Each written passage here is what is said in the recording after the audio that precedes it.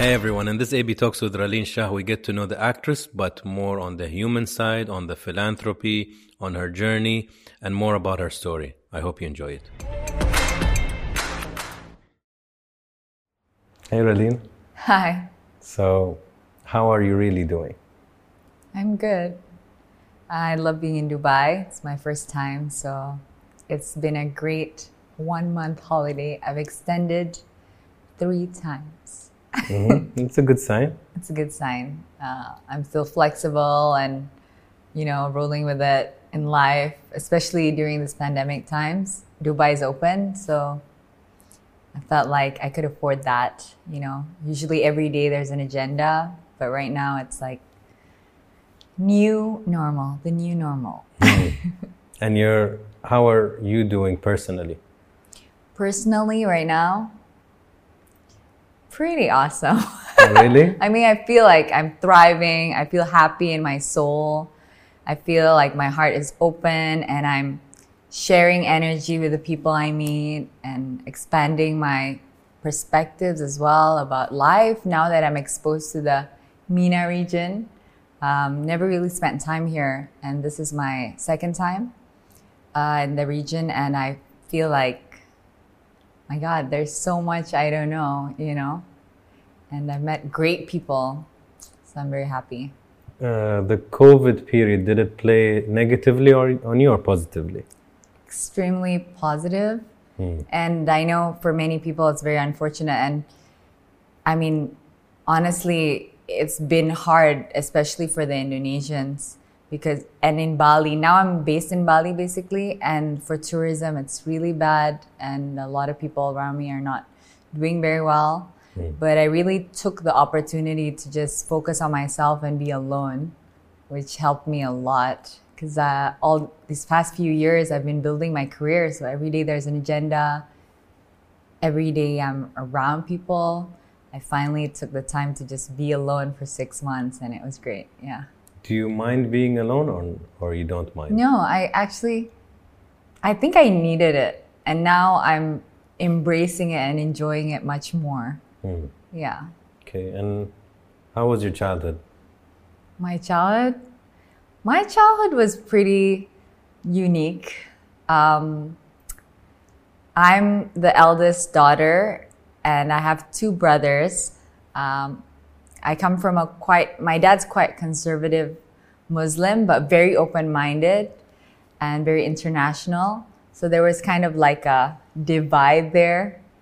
And now being in Dubai, I can see like, oh, that's how men are in this region. And my dad, his ancestors were from the Middle East as well. So I feel like, okay, now it makes sense. How he's always like, but you're a Muslim woman.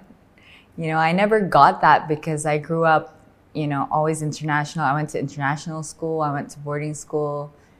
And I just never got that. We're so open-minded and it was a co-ed school. But then when I get home, my dad's like, no talking on the phone with boys above Maghrib. I'm like, what? So there was like all these kind of confusions about my identity when I was growing up. But other than that, I always had fun. I was always very active. I couldn't sit still the same until now. And a lot of the girls, when I was back in boarding school, they were very obsessed with like makeup and fashion. And I was always very sporty because I had 2 brothers. We always went hunting, diving, trawling, fishing. All this stuff that I don't think a lot of young girls get exposed to. My godparents were from New Jersey and they're hunters as well. So we used to hunt all over the world. Like I've been to Africa like maybe 8 times by the time I was 11. And that kind of, I think, exposure to nature, to wilderness, to the concept of survival, I think made me very different in school and in life with other girls. And I was always a little bit more tomboy, but now being an actress, I really feel like I want to embrace the makeup and the hair and the fashion and the, just the lighter, more city girl life. Yeah, and Dubai is perfect for that.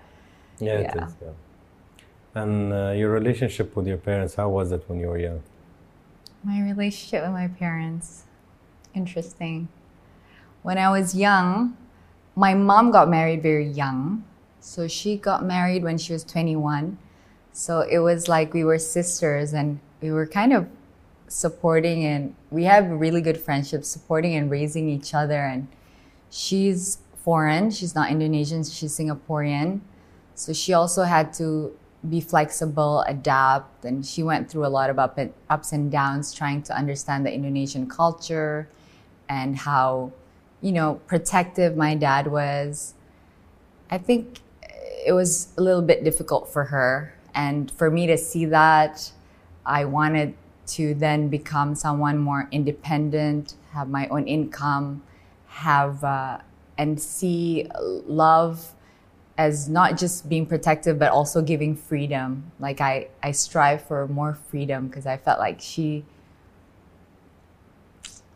was tough for her to be able to do her own things. Like my dad was the man, like alpha male, And with my dad, it was always like me trying to prove to him that I'm good enough, always academically, with all the activities that we have to do, like hunting and things like that. Because I'm not a boy, obviously. And I have two brothers who are very close in age with me. It was always like, I'm like this little weak thing, and I didn't want to be treated like that.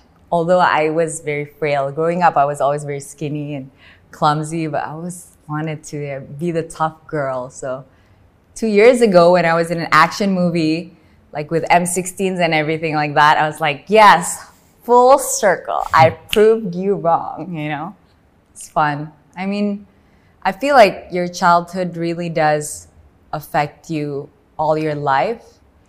And you do have to be conscious and aware of the patterns that don't serve you well and serve the people around you well. And when you realize that everyone has their burdens to carry, and if you are you're open-hearted, you have to stay vulnerable, share your feelings so that people understand you more.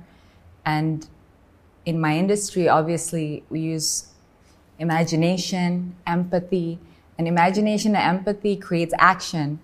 So I think to share that process of, using your imagination and your empathy to get into character, the more empathy you have in your acting, the more empathy you have in real life as well, to understand who you are, not just the other character. Sometimes it's harder to be you than act as another person. Interesting.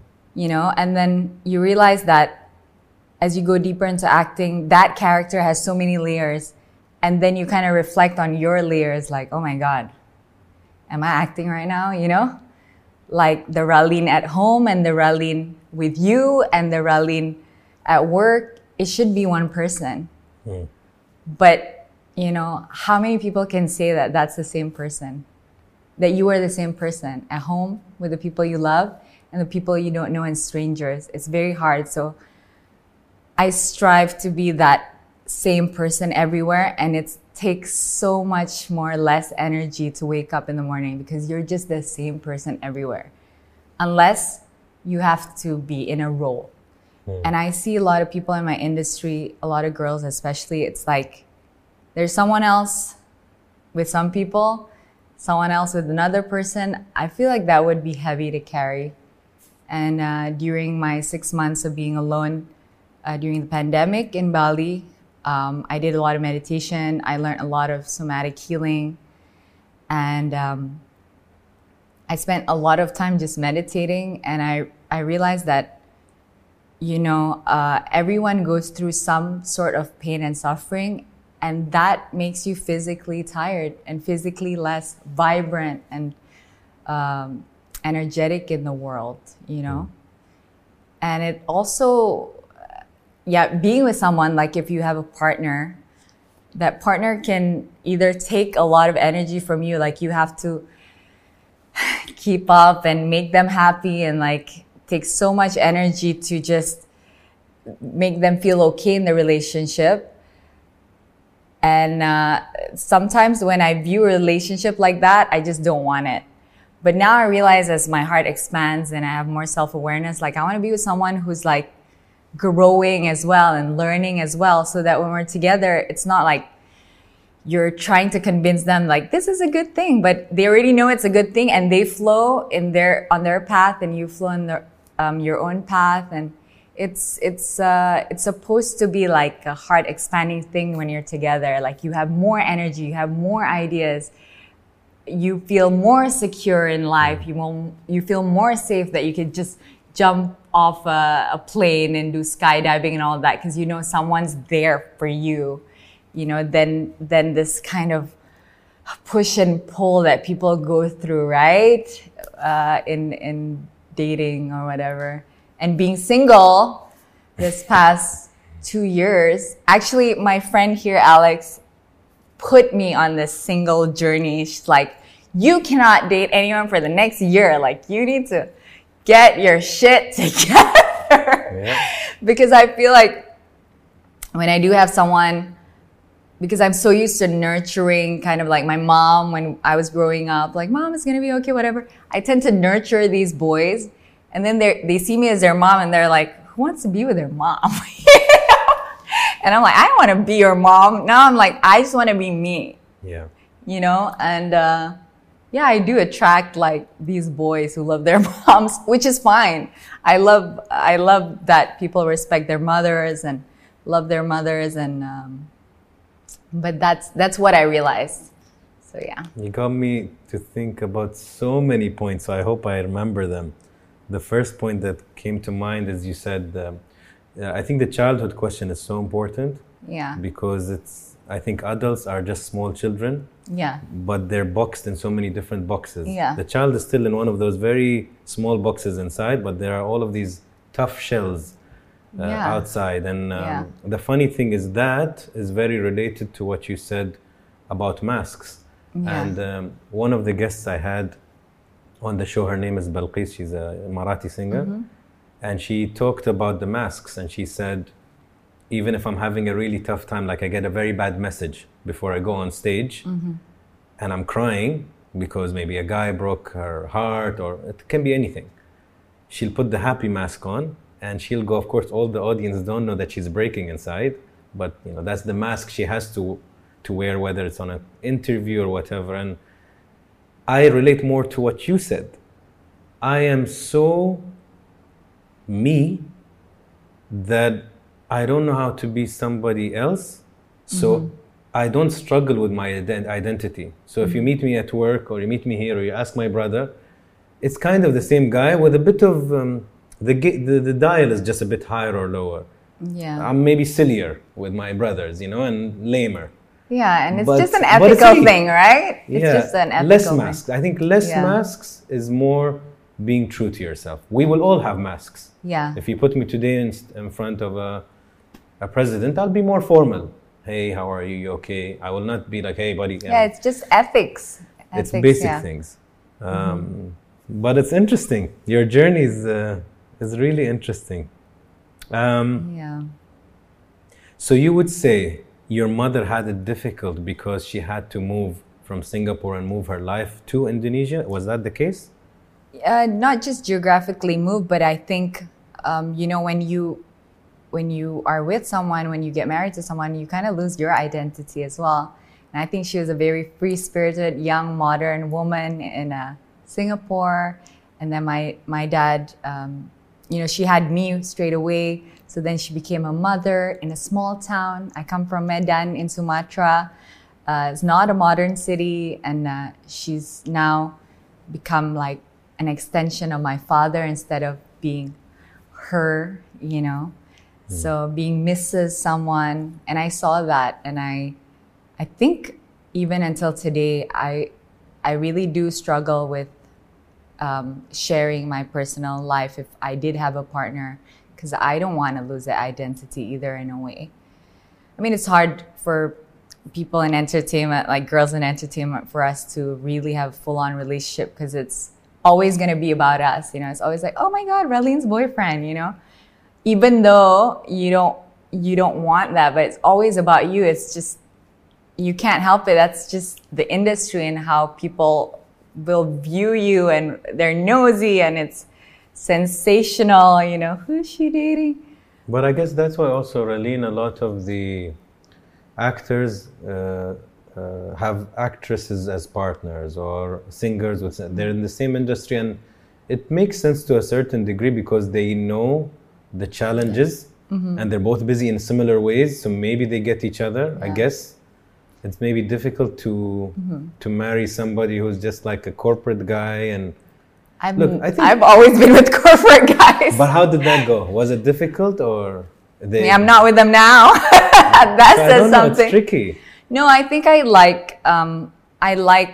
like structure and order, and I'm very attracted to people who are like more cerebral in their brains and try to understand how they think. And I love learning, so it ticks my brain a little bit. I've never been attracted to anyone in my industry because I know that a lot of it is like they're supposed to be good looking, they're supposed to be attractive. So like every time I'm on a set, I try to stay professional. I'm like, if I like that guy, that just means he's a good actor, and he's famous. Millions of girls like him. Obviously, there's something attractive about him, so don't like get carried away. You know, it's just hormones or it's just chemicals. I'm like, it's chemicals. In 3 weeks, I won't even see him anymore. So I don't go down that path of, you know, starting relationships in a project. That's one of the rules that I just, no bueno, like never, no. Yeah, it can be tricky. Yeah, because you have to do then the press junket tour with them, and what if you guys break up? By the time the movie ends, you're gonna have to be with them in every city, every press conference, and be like, okay, let's put on our mask, which I cannot do. It's too tiring. It's too draining. Yeah, I try to rationalize as well. You mentioned something interesting. You said, I don't like the tug of war kind of relationships, which is extremely common. It's the battle of egos and pride, and you should understand me, and you should know better, and why don't you support me? Yeah. When you were talking, I could imagine a very good car, although I'm not a car guy. A very good car, you know, when you add things to the car, it becomes faster or more stable. Yeah. And that's how while you were talking, I imagined that. You said the person, I don't need to convince them that this is good. They already know it's good. But if they come, I become more energetic. If they're in my life, I'm more motivated. Yeah. So I thought of it as a car with extra things on it, and then it's more stable, more fast. Yeah. You know, so I'm like, that makes sense. Not a car that's missing parts that you need to fill the gap. Yeah. And then it becomes unstable. I don't like the he completes me sentence. I don't like it either. That's where I agree with her, that you needed to work on you as a whole. Yeah. Then you can welcome an addition. But if you're missing, it's not good to welcome anybody because they're filling a gap. And then once you think they filled it and they didn't, you're like, okay, I don't like this person. That's true. I'm disappointed. Yeah. I mean, at the end of the day, people are still human. They can be additions to the car and optimize the efficiency of the car, like you said. But that's maybe 80%. 20%, you have to deal with their shit. At the end of the day, like the person you love, you have to accept them and their shit, and they have to accept you and your shit. We're human, and humans are complicated. Call each other out on our shit. It's like, you got to work on that. You got to work on that. And not just like, you know, just make everything okay. I'm Asian, and in Indonesia, people are very nice to the point that it's a mask that's permanent. So you try to kind of, even when things are not okay, you smile and you say, everything's okay, honey. You know, that's just our culture. It's very Arab too. It's very Arab too. I'm not sure, but it's not very healthy, you know, to just... I don't think it's healthy at all. I think there's a big power to the word no. Yeah. And our culture, similarly to Asian cultures, it's very sure, yes, inshallah, of course we'll do. Nothing is wrong, everything is fine. Yeah. But not everything is not fine. There's a huge elephant in the room. That's true. And nobody wants to talk about it. And families don't do that. And couples don't do that. Especially fathers and daughters don't do that, I think, you know, and to talk about it. But I mean, there's some something called radical honesty as well. And I've met some American friends of mine who practice that in the tech world. And I thought that would be good too, but sometimes radical honesty hurts as well because the truth hurts. But what I believe in is like, tell the truth like how you'd like to hear it. Nice. You know? Yes. So like if someone says, honey, am I fat? You're not going to be like, yo, you got to get to the gym. That doesn't sound nice. Like you wouldn't want to hear that. I said, well, you know, we could get better clothes as long as you feel happy about it. Or you are gaining weight, but we are in Dubai and we have been eating for 4 weeks. Like we'll go to the gym and it'll be fine. You know, It's okay. You look okay. Yes, you know, like how would you like to hear it? Try to do that to other people. Like how would you like to be treated? Treat people like that as well.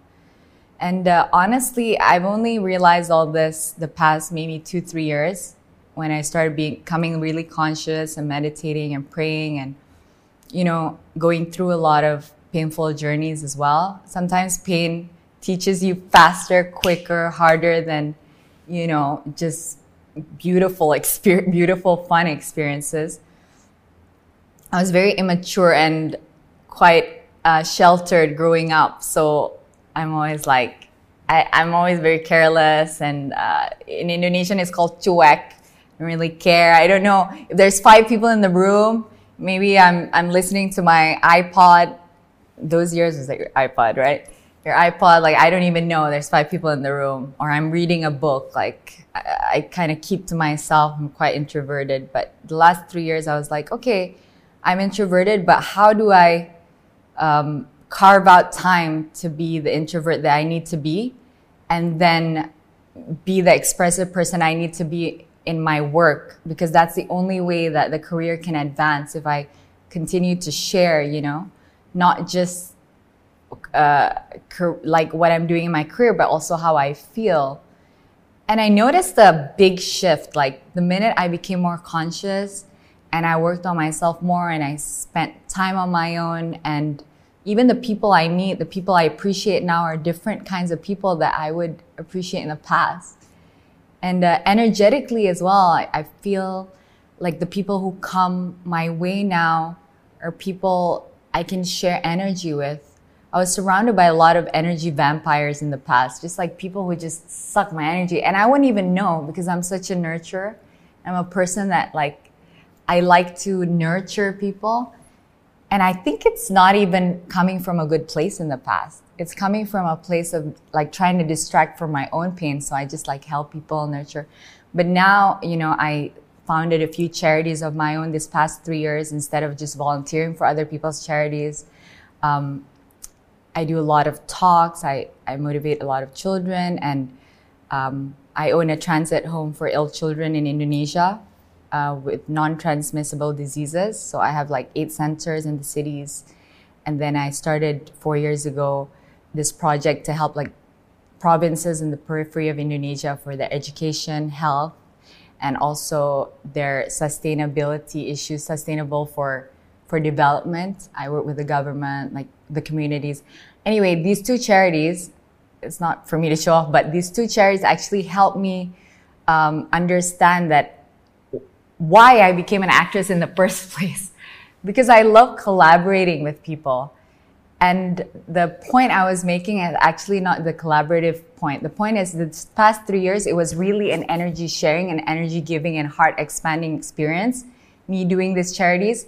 Before, when I was volunteering, it came from just a place where I needed to add value to my life. I was like, what is the purpose of life? Okay, I've got to volunteer. I've got to help people. It's like more to distract me from my own problems. But once I worked on myself, the last 3 years was like, I'm fine. I want to do this because I want to help these people, not I want to help these people because I need to feel valued. And then I understand myself, like I am just this kind of person that likes to collaborate. I want to have value of my life. I want to add value to other people's lives, but it has to come from a place of strength, a place that if I don't have these charities, I'm still me. If I don't have anyone to help, I'm still me, you know? So I don't know if this makes sense to you. It does, absolutely. But when you come from this place of you're doing all these good things from a heart expanding place, then you don't need the thank yous. You don't need the recognition. You don't need that. You're just pleasurable. You're happy doing it, you know? Even in my work, like, it used to take me a lot of time to just be like, okay, it's my scene now. Ugh, you know? Okay, gotta work with this director. I don't really like him, you know? But now it's like, that guy is so weird. It's gonna be fun. Let's do it, you know?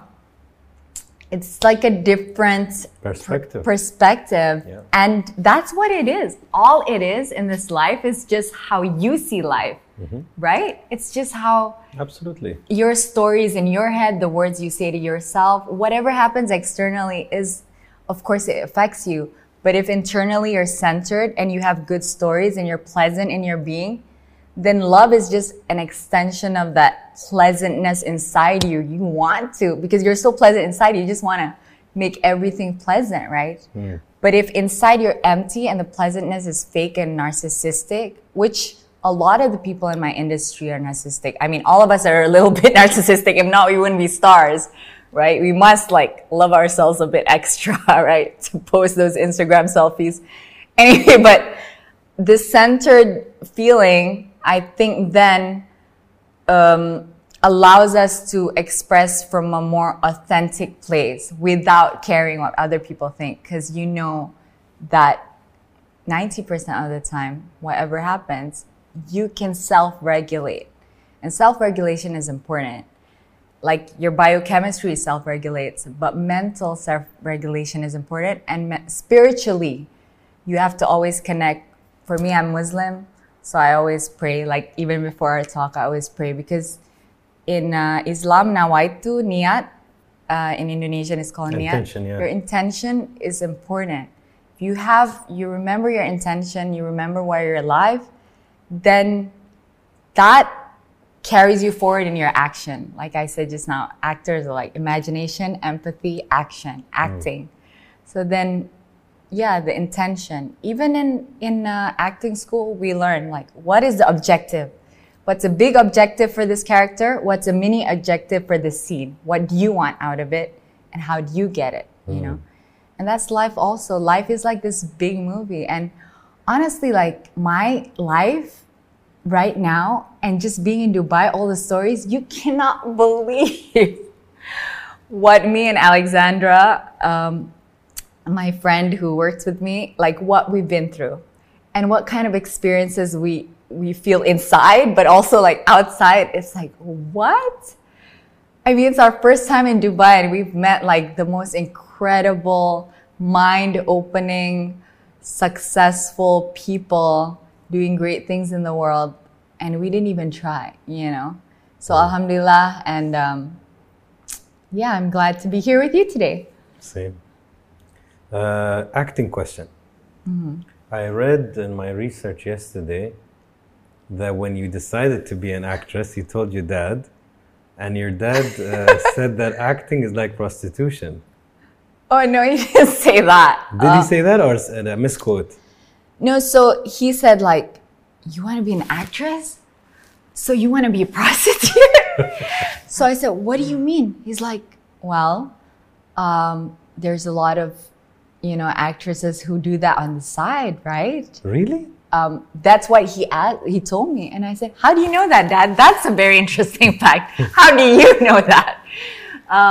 He said, well, I want to reframe that statement. It's just because girls in entertainment in a country like Indonesia, a developing country, there's not many of us who actually make it to that level that we can self-sustain ourselves, have a good income, and maintain our integrity and then still be able to be as fashionable and live the high life.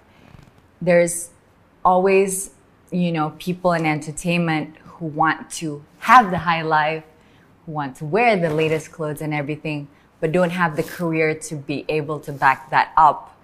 And then, you know, unfortunately, there's some ladies who do become the mistress or who have extramarital relations with some people. But I don't think I mean, I think everyone is valuable. Everyone has their own journey. Everyone has their own pain, and everyone's a good person. It's just people make their choices, and it reflects badly on the whole industry and all the girls in the industry, which is why I keep on telling girls, like, saying no is really important, especially when you're a public figure, especially when you're an actress, because it reflects on all of us as actresses, all of us as Indonesian actresses, American actresses. Like, please make your craft the thing, because this lifestyle is, of course, the high life looks interesting. Of course, it's comfortable and fun, but I think it's more rewarding when it comes from a place of self-sustenance, and you are what you're talking about. There's a lot of frou-frou, right? I mean, this is very entertainment. Tricky. I mean, I understand, and I know this is not an Asian thing only. Across the world, models or actresses or people who are trying to make it in any of the arts, even singing, there's a lot of peer pressure, and there's a lot of offers. The guys who want to take you out, or the guys who want to buy you something, or the guys who want to glamour you because they want to feed their ego and say, I went out with that actress, and I went out with this singer, and I had a relationship with this one. So you get all of these starving egos that want to prey on somebody who's trying to make it. And now the somebody who's trying to make it is so desperate to live, like you said, a high life or sustain, because that's what social media dictates, that's what the peer pressure is. So how do I do that? And I'm still not even there. Yeah. Or let's say my industry doesn't pay well for models. Yeah. What do I do? Exactly. You can't judge them. You can't judge anybody. Yeah, that's what I was trying to tell my dad. So I guess I come from a background of people in my family, they're in business and politics. So I think they don't view acting and entertainment as a serious career. I think I'm the first person in my family to be in entertainment ever, which is why my dad was like, you want to be in entertainment? We don't have it in our blood. That was his exact words, not the prostitute thing. He said, we don't have it in our blood. We have it in our blood to be politicians, business people, nice wives of good husbands. That's what he said, which is what I dream of for you, to be a good mom. We don't have it in our blood to be on stage singing and this and that. So when he said that, I realized that I needed to also show him that actually women have to be given the right to, be respected with any career choice they decide to take on, And entertainment could be as serious as being a politician. It depends on your level of involvement in that career you choose. It doesn't depend on the career you choose. And sometimes more influential. Exactly. So for example, fame with all like music is a universal language. Acting can be. Sports. That's why you see a Messi or a Cristiano Ronaldo. And then what do you do with that fame is what counts. So maybe some politicians don't even have the fame. So their level of influence is limited to a small city. Yeah. But maybe an actress can come and say, this is my charity. I am famous, but I'm going to use my fame to do good. And suddenly you're more influential and beneficial to humanity than a politician. That's true. And I think I'm semi-living that exact life you're saying. And I said just now, the charity that I'm helping those areas in Indonesia, it's called Daerah 3T. So tertinggal, terdalam, dan tertinggal, terdepan, dan I could never say your words. Well, anyway, 3T it's called. It's like underdeveloped, also on the periphery, also not prioritized by the government. With me being an actress, I'm able to kind of have this power to be able to talk to the government, talk to the Indonesian army, to collaborate on different, with different spheres and different bubbles of people to get together to fulfill my intentions. I just tell them, this is what I intend. And guess what? Because I'm famous, you're also going to be famous for helping me out. So you want to, let's be friends, let's do this. And most people are actually really happy to do it. Especially the government, they're so happy to do it. I mean, I think now communities are even getting more stronger and more powerful than governments, because now we have social media, we communicate easily through WhatsApp, the internet, everything. It's not like the days gone by. And we already know that the people above, it's very rare to find individuals who really care about the vulnerable, the people who are disadvantaged in society economically. It's very rare. I mean, in UAE, I see it. I see the love of like the royals, the government towards their people and towards immigrants that come here. I really see it. But in Indonesia and the places I'm exposed to, they're more, I mean, most of their time is just like, how do we win the next election, you know? And that, I think that's worrying for just the masses. And I think like actors and people in the arts who are supposed to be empathetic and have this imagination and be able to express and like kind of grab love from everywhere. We're supposed to be grabbing that love and sharing it, right? That's the concept in my head. And I think the more that I become more me and do that, I think more people are also like, more actresses are actually like, oh, what are you doing? Can I help you out? Like, oh, I'd love to donate this. And I just had a talk 2 days ago as a speaker, contributor to the Bank of Indonesia with this woman that's like my idol of all time. And that was like, oh my God, I'm here. You know, like 2 days ago, I had to wake up at 5 a.m.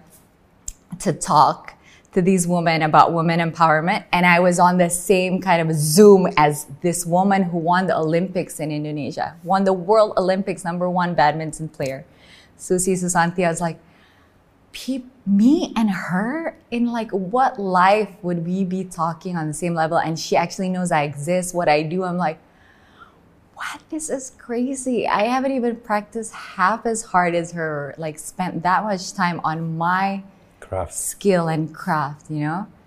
And then I realized, oh, there is a place for everyone. You cannot like compare yourself to another person. There's a place for everyone. So yeah. What does love mean to you?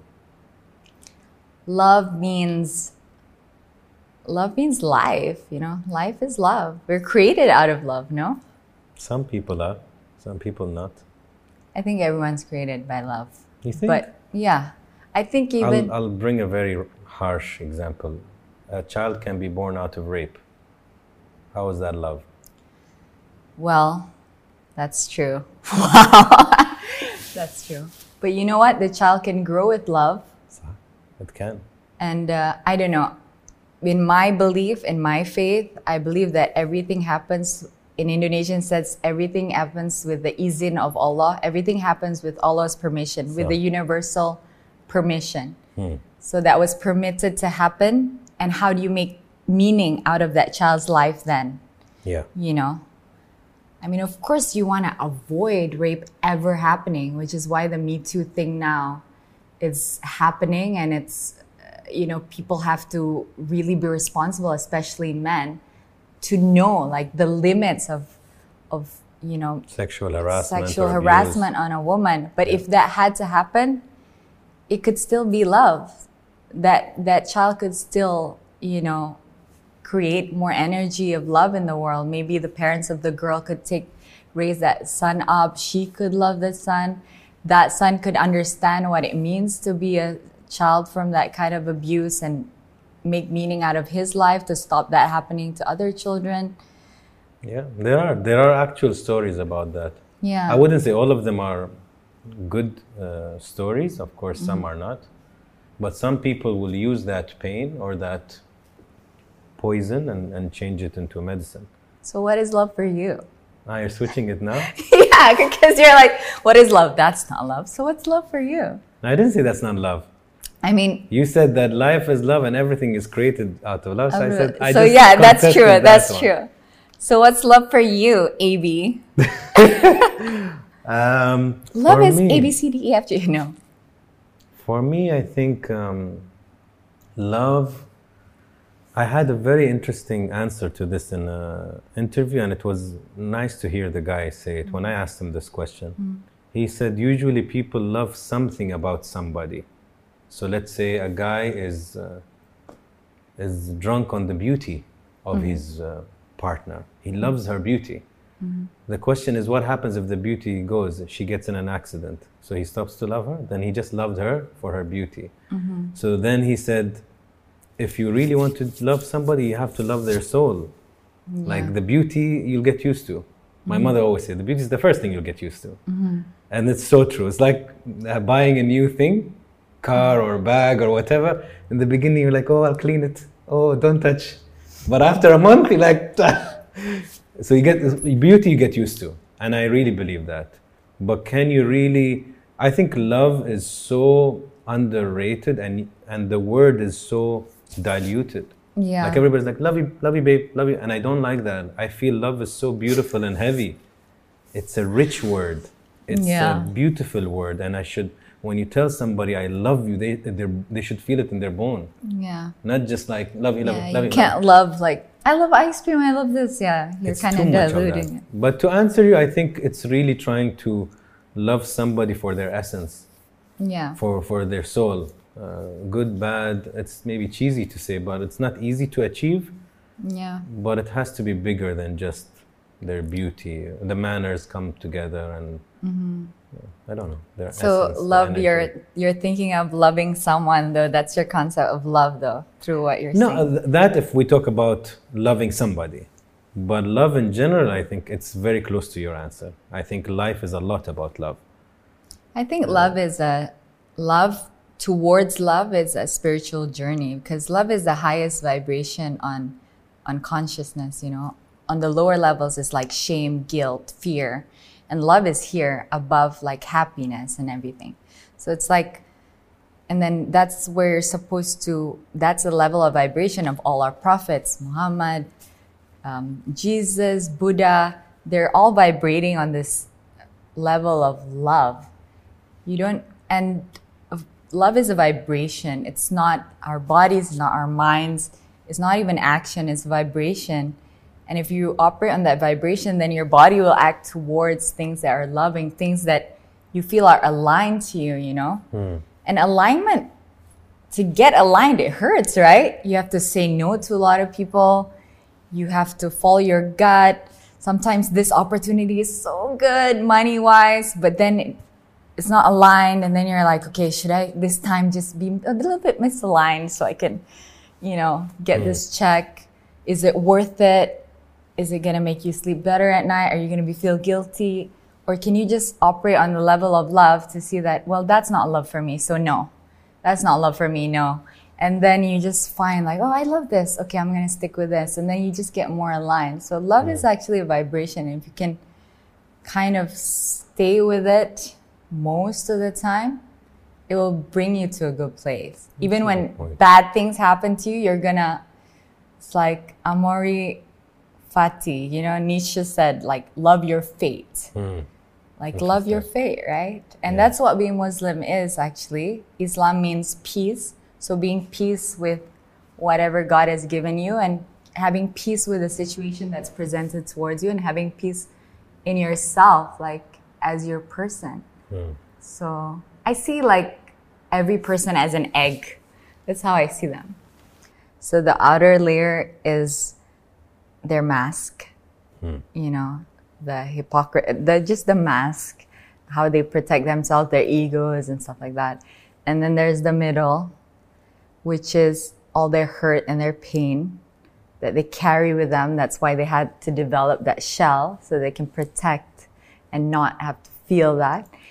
And then the yolk in the middle, which is like this playful, beautiful child, loving, you know, surrounded by this pain and then having that shell. And then as you grow spiritually or more mentally aware or conscious, you kind of break that shell and let the pain out and share it or be more vulnerable, work on yourself, meditate, whatever you need to do to kind of let this shine through most of the time, then have this hard shell and have all this pain. So how do you release the pain and the suffering? Because as you grow up, you do tend to create these realities in your head, or you tend to create defenses so that you don't have to feel that pain.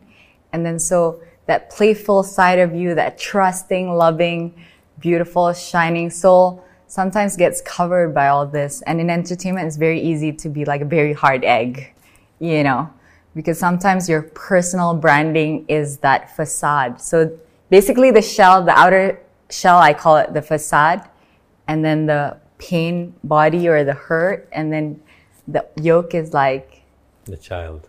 Mini AB and mini Raylene, you know, when we were kids and we don't really care. And as you grow older, actually you become and more empowered, you become more yourself as when you were like a child, right? Like what you liked before, and you don't really care what you say. I feel like you're at that level where you can just be you.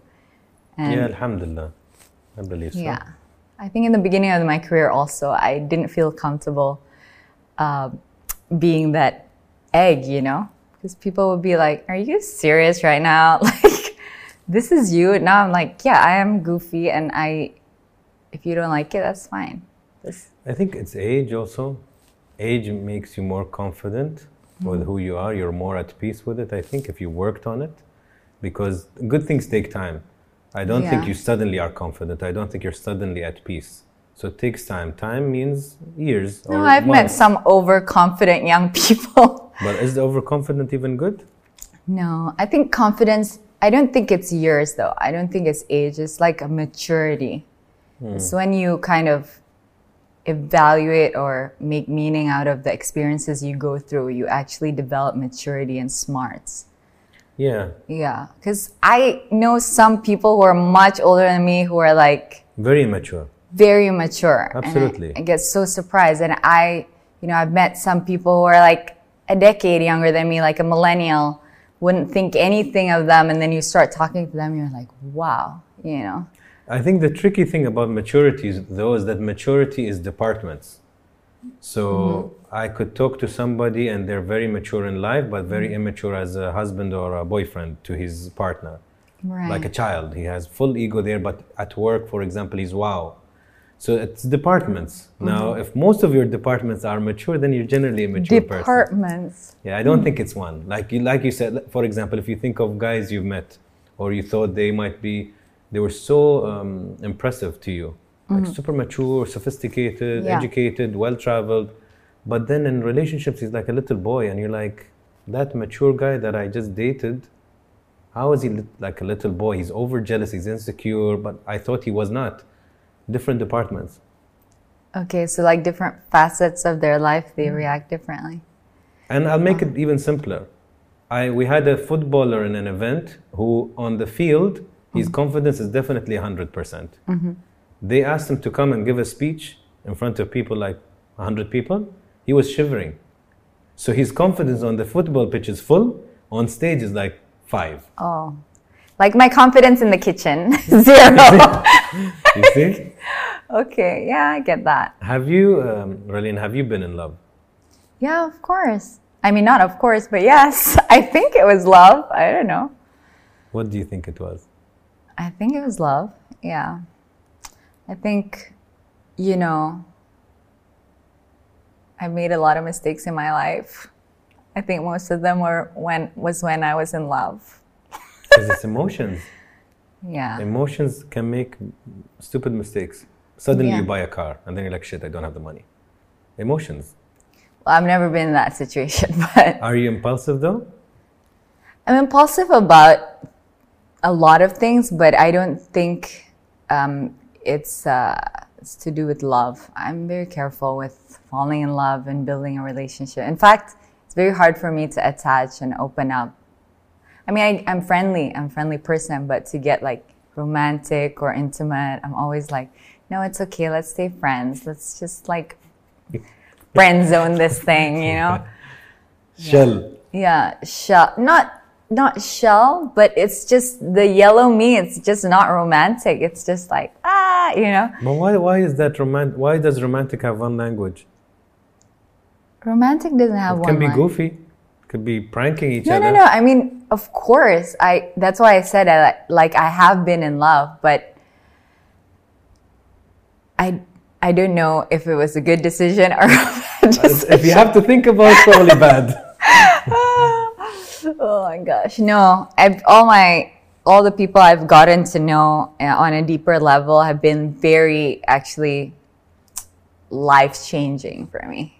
All of them. And I only have like a handful, like life-changing, and they're brilliant people.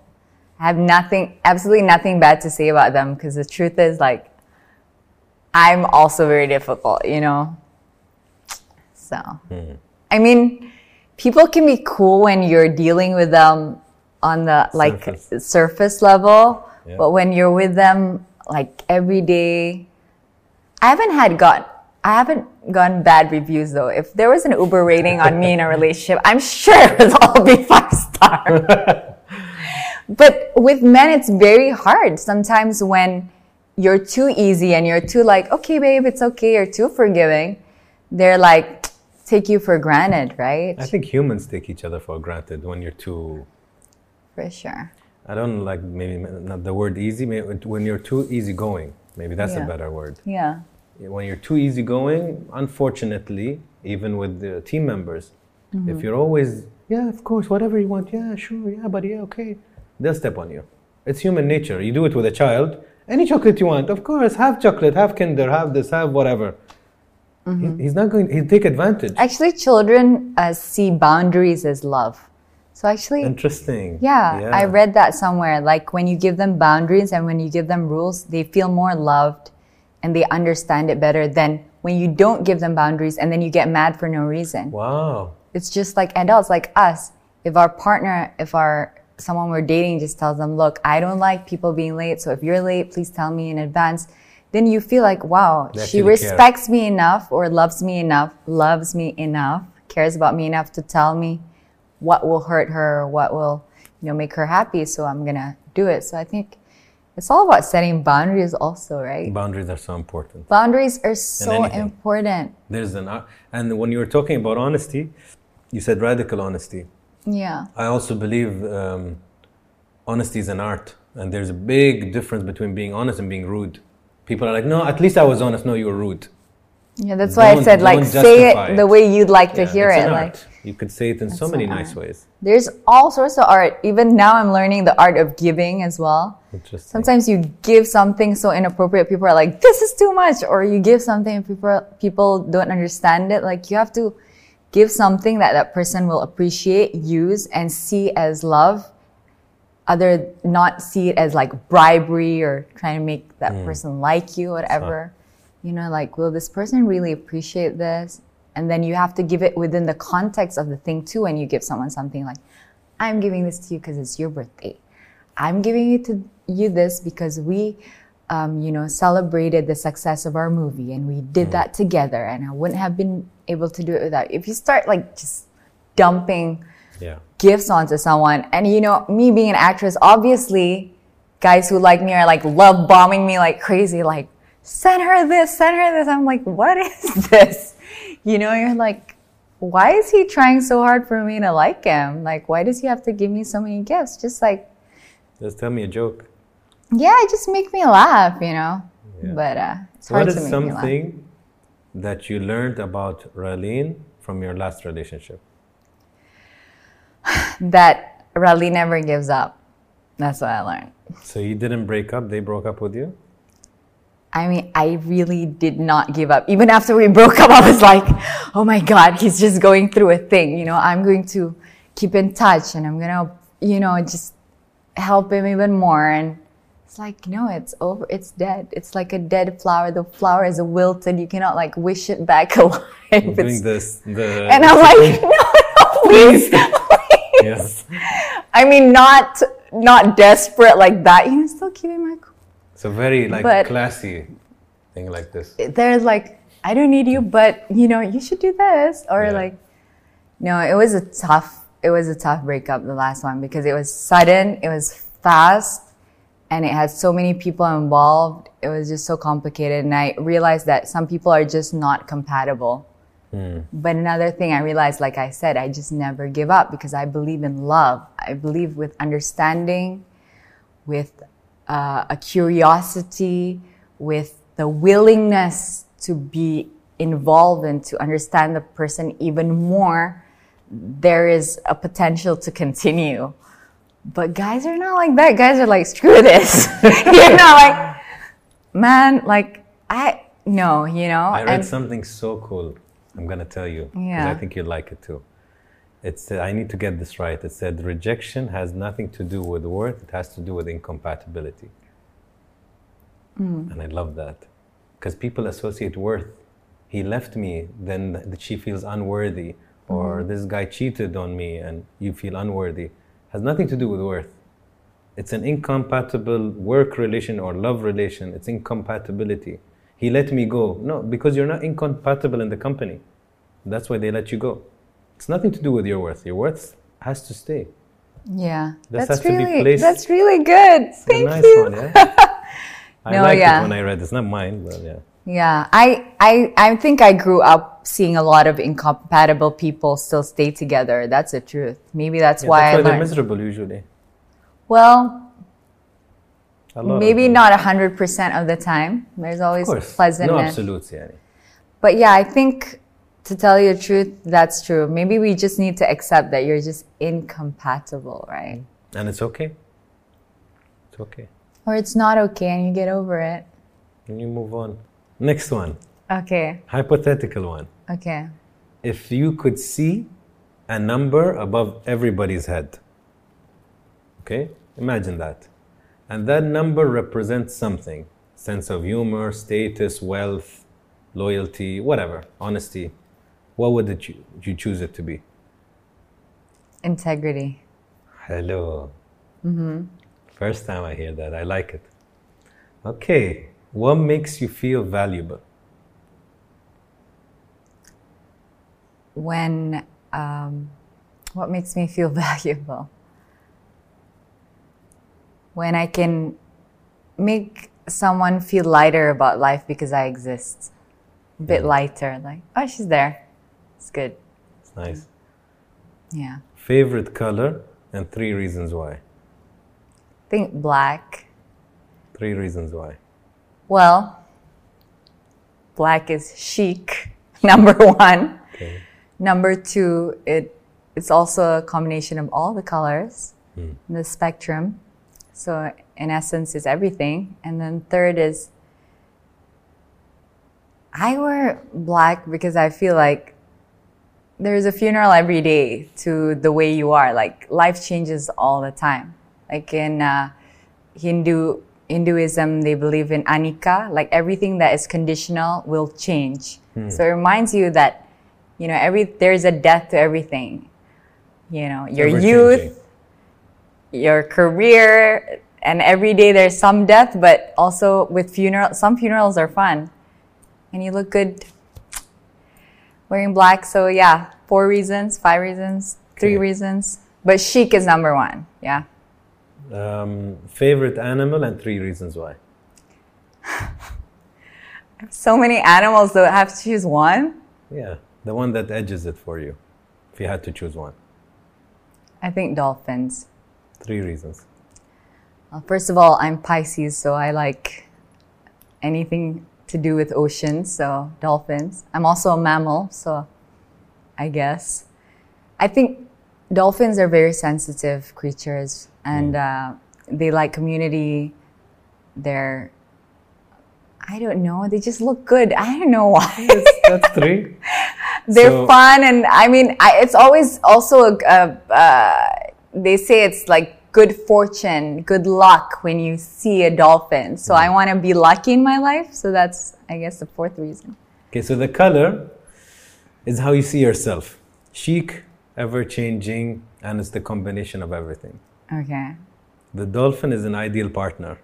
So funny, community, reflects you and your sign. And you said also, what was it? You said it reminds you of the ocean. Yeah. So the ocean one, you have to think, why do you like the ocean? That would answer it. But you gave me more than 3. Okay. So these are interesting questions that usually are kind of accurate, actually. I like the numbers question. Did anyone ever say something really... No. Integrity, no. Okay. But something creative, you mean? Or not creative, something shallow, like beauty or not yet. wealth or something. think that would be Not crazy. yet. I would love to hear that if it's their honest opinion. Yeah. If they actually think they want to see status or wealth, so be it. Yeah. Best moment in your life so far? Well, here being in Dubai, really. Yeah. Because I got to connect with my friend who's also my business partner, and we've been like traveling all over the world these past 2-3 years. But it's always been like with a lot of people, but this time we've really just stuck together and met awesome people and been through all these experiences in Dubai and within the Emirates. We've been everywhere. Al Gawain, we've been to Abu Dhabi, beautiful. Where else? You said Al Ain earlier. Al Ain, yeah. And then we've seen animals, fed animals, been around just the locals, you know. And then so many different experiences outdoors, on a boat, in the sky. Yeah. In the ocean. It's crazy. It's been a great moment, definitely. I mean, I know people are still feeling the effects of the COVID and still going through the pandemic, but I think if you take the vaccine or if you believe in immunity, which I do, and taking care of your own health, then you can still have fun. Yeah, you can still have fun. I have a random one. How hard is your eggshell? My eggshell? I mean, I'm kind of poking a lot of holes through it lately. And I actually have decided to kind of work on it. Either daily, I have a practice, and then weekly also. I believe in coaching a lot, not necessarily therapy in a Western sense, but like somatic healing, like healing yourself, feeling, okay, how does this issue feel in my body? So then finding out ways to release it through meditation or prayer.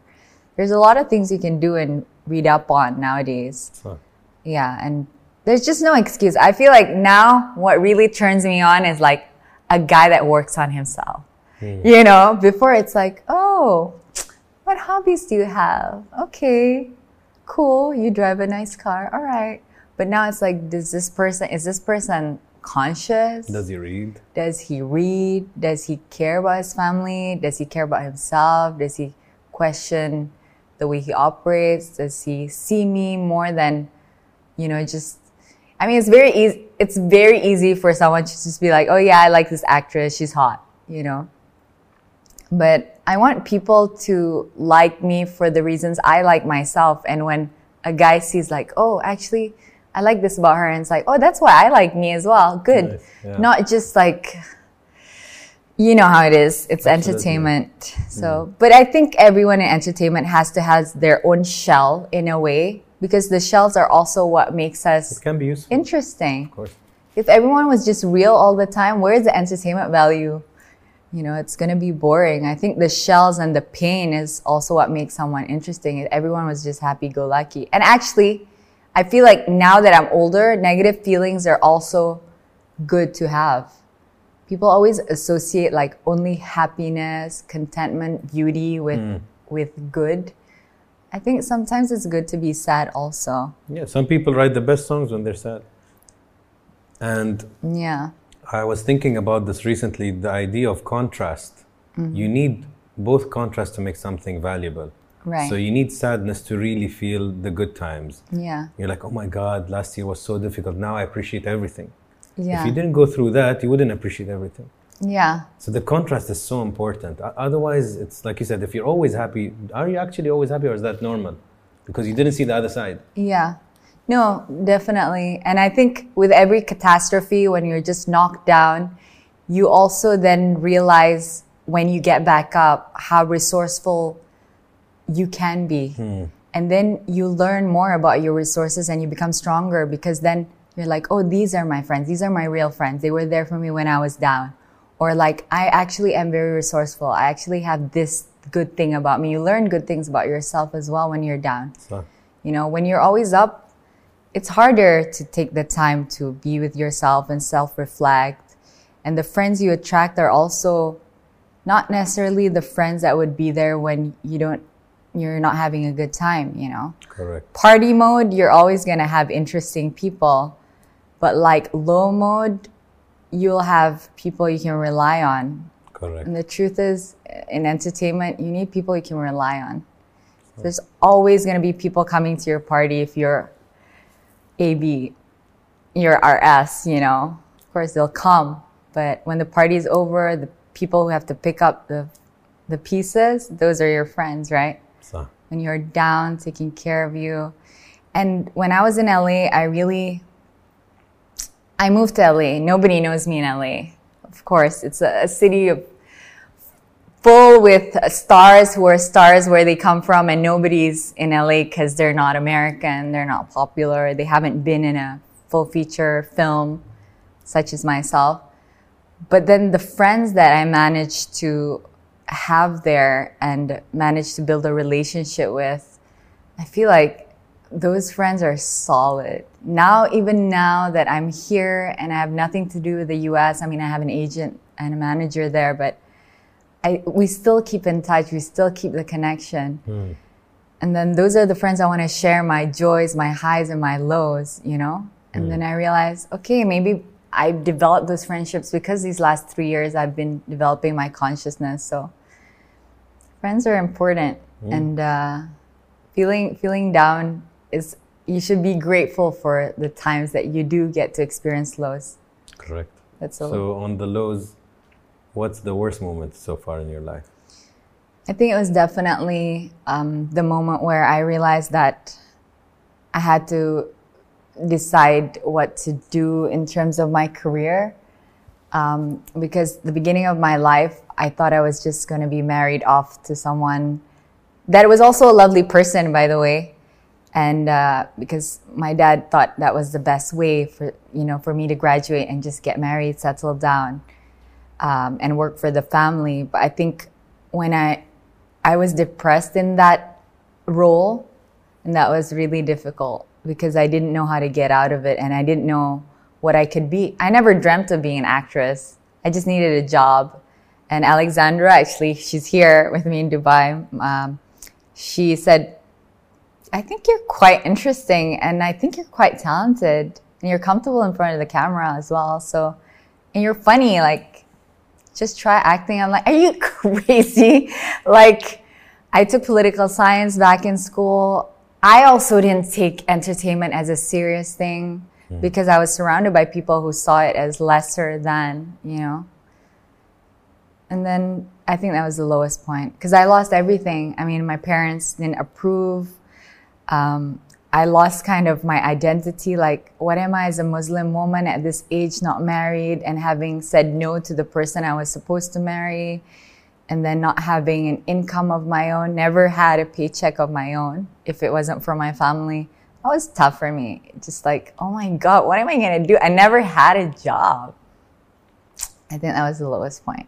And then also knowing that, you know, all my friends have been friends, family friends, and the Raleen that didn't have anything and was not an extension of my family, you know, was worthy enough for their friendship. And realizing some people just was like, oh my God, you're going to leave home? You're going to be what? An actress? Like, I don't know if we can be friends, you know. I mean, of course they didn't say that, but, and then I saw the people that were my friends that were like, you have nowhere to live? Like, come stay with me. You want to be what? An actress?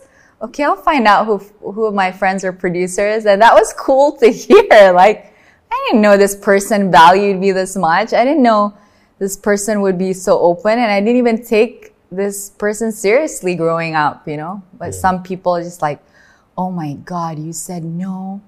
Oh my God, as a Muslim person, as a Muslim girl at the age of 27, you decide to start a new career in entertainment.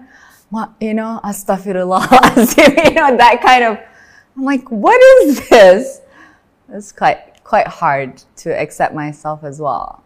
And at 27, you never really think you could start a new career, right? I mean, I never thought I could, but hey, yeah. What are you afraid of? I think what I'm most afraid of is failure, actually. Yeah. Yeah. Hypothetical question. Okay. If I have an envelope with your date of death, would you open it? Yeah. Why? Yeah, I would just want to know. Why? I don't know, because I live my everyday to the fullest, but it'd be nice to do some logistical stuff before that happens. Yeah, like have a will, okay, maybe speed things up a little bit. I'm pretty easygoing. Like every day I'm living my best life, but it's always like, I can do that later. But why add pressure then? I think pressure is good for some people. If you're already having full days. Do you agree, Alex? Pressure is good for some people. I think pressure would be good for me. Okay. What about you? Would you? No. No. Nobody flipped it on me, but I wouldn't open it. I don't care. I mean, it's very... If it did really happen, I don't know. But if I had a choice, I would like to know, yeah. The interesting thing is the results of this question is usually 50-50. I don't know what will the person answer. There are some questions that people are typical about, but not this one. I like your hypothetical questions. Yeah, Go on. We have one more. Your grandmother's name? Rosina. Rosina. You have a lot of R names in your family. Yeah, everyone's an R. Yeah. Okay. So Rosina in one word. Goddess, I think. Why would you say that? I don't know. I feel like she has been the most influential person in my life, for sure. The most nurturing, the most love-giving, the most generous with her time, her energy, and the most thoughtful. Also the most, I don't know, just like the most awesome person you've ever met, but in a chill Buddhist Zen energy. I'd like to meet her then. Yeah, she's so awesome. And today I found myself in a shop that she used to buy things from me in Dubai. Wow. And bought things for her. And I was like, this is full circle. Because when I was growing up, she used to go to this brand of shop and buy me this thing. And now I'm calling her and like, oh, I'm here. Would you like anything from the shop? She's like, when the hell in life are you shopping there? This is so not important, but I thought, yeah, that was funny. She's awesome. I mean, she's 83 and now she has a phone, an Oppo phone, because I'm the brand ambassador for Oppo. She WhatsApps me. She asked me like, oh, I'm going to go to the next level of Candy Crush. Can you send me some, what did she say? Can you buy me this new app or can you upgrade my level? I'm like, what are you doing at 83? And she's so inquisitive and curious and so active. Like she would read newspapers, like when she's in Indonesia visiting me because she's Singaporean and she's inshallah coming for Ramadan to spend time with me. That's why I'm flying back. She'll like read an article and she'll say, this is what needs to get done in Indonesia, or you need to speak to this person. And she would speak to me in a way that she believes that she has faith that I can talk to this person and actually meet this person and tell them this. Like, you should talk to this minister and tell her this is not done in the Indonesian forest. She should set up another fund, or she should get these people who are doing this logging business to do this and that. Or have cross subsidy. I'm like, Grandma, you were a nurse. How did you develop this? And she's like, I was a nurse, but I want to do things. And if I was famous, I would turn up to that person and just be like, hey, this is what needs to get done. So like her pushing me and her being her, the most her that she can be, really inspires me. And I just realized there is no age limit to thinking and opening your mind and influencing people around you. She's influencing me, and now that I have fame, I get to influence other people. So education really does start from the home. Yeah, absolutely. And so that's why I think before we become parents, we really need to know ourselves, know our surroundings, understand the world, and understand what it means to give life to another human. Because, humans go through a lot of suffering, but they could also do a lot of good So before you have a child, think like, can you raise them so that you would be proud of them in the future? Could you give them the tools to navigate in this life where they could thrive and also be good human beings and contribute? If you don't have time to raise a human like that, do not have them. You know, adopt people who are like from disadvantaged backgrounds, who are less fortunate with less. That's why I really think the adoption laws in Indonesia need to be fixed, because a lot of people want to adopt, but they can't because the adoption laws are just not good. So I'm always telling people, if you can't have a baby, of course, go through the whole fertility shebang of trying to have your own, but also consider the option. So there's a lot of beautiful lives out there that need to be saved, you know? Yeah. And people don't understand. People are always like, this person is messed up. You're like, but I like the way that you see people. I mean, the first few questions, like, how did you grow up? How are your parents? Because how did they get messed up? Like, how are their parents? How is their grandparents? How are their relationships? It's the infrastructure. It's the infrastructure of every person. Two more. One is hypothetical. Okay. If we take your heart, Ralene's heart, and we place it in front of you, what would it tell you? What would it tell me? Eat more greens. Stop eating ice cream. Yeah. Yeah? It would be worried about your diet? Yeah. Okay. Seriously, especially in Dubai. You definitely ate honey cake, chocolate, baklava, lamb biryani. Bring it. My heart is suffering. Okay. I mean, but on a serious note, my heart as in my heart. Yeah. I think it would tell me to listen to it more. Yeah. I'm adding a question. Do you cover your vulnerability by jokes? Maybe. I never thought about it. Maybe, I don't know. If somebody asks you a really tricky question or a really personal question, would you dodge it by making it lighter? Maybe. Ask me, but I don't know. Maybe. I usually try to answer to my best capacity. I hardly dodge things. I either say no or I answer it. Okay. I'll let you think about this one. Last one. Okay. Thank God. This has been a torture just talking to you. It's like a therapy session. Ralene in one word. Oh my God. Supercalifragilisticexpialidocious. What word? One word. I know. What do you think, Alex? Don't cheat. Don't cheat. What do you think? I don't know. I'm not there to tell you. What do you feel? I don't know. If you had to bring yourself in one word.